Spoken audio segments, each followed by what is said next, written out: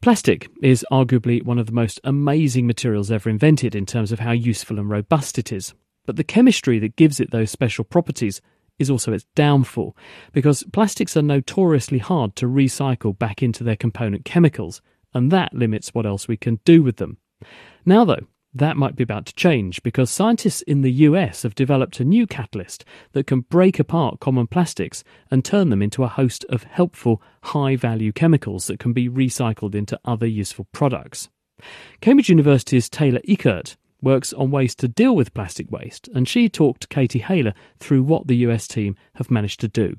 They've managed to convert polyethylene, which is the most common plastic that we produce today, into a variety of different valuable organic chemicals using just a catalyst and relatively low temperatures. Basically lowers the amount of energy that you need to input in order for a chemical reaction to happen. And because of that lower energy, you can use lower temperatures. In this case, it's platinum on an aluminum oxide scaffold.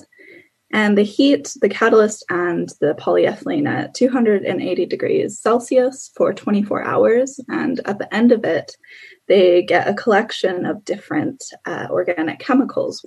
The cool things about these is they have a lot of applications in industries. So things like surfactants, lubricants, the chilling fluids in your refrigerators, things like that.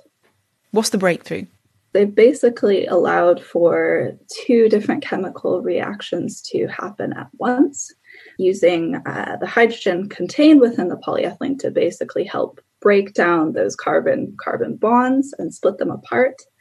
And also a process where you take these linear chains and you fold them into a six-sided ring. And the combination of these two processes is what allows us to make these really new products that haven't necessarily been produced before. It's been described as a one-pot solution. What does that mean? What advantages does it have over other ways of doing this, other than temperature? You literally just combine everything together. You combine your catalyst, you combine your polyethylene. You don't need to add any toxic solvents or any specific types of gases. And then you just heat it up and you're able to produce your products after a day. This is very different from many available industrial methods for chemical recycling, like pyrolysis, where you need a much more specialized reactor because you're often operating at much higher temperatures and pressures that requires a bit more specialized equipment. How much are we talking about? What kind of scale are they doing this at? The most that they did was about 1 gram of polyethylene. You can think about that as about 1/5 of a grocery bag that you might pick up at your supermarket. Oh, wow. But this is that's not very much.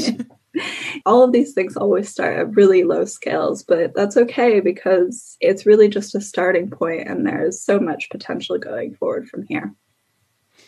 I guess the ultimate question is how much does it cost? Because recycling has to be cost efficient, and if you're going to upcycle some waste plastic, you want a higher value product at the end of it. So is it cost efficient?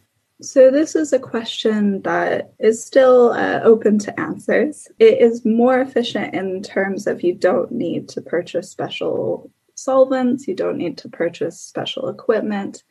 However, the catalyst that they're using does have platinum on it, which is one of the most expensive metals on our planet.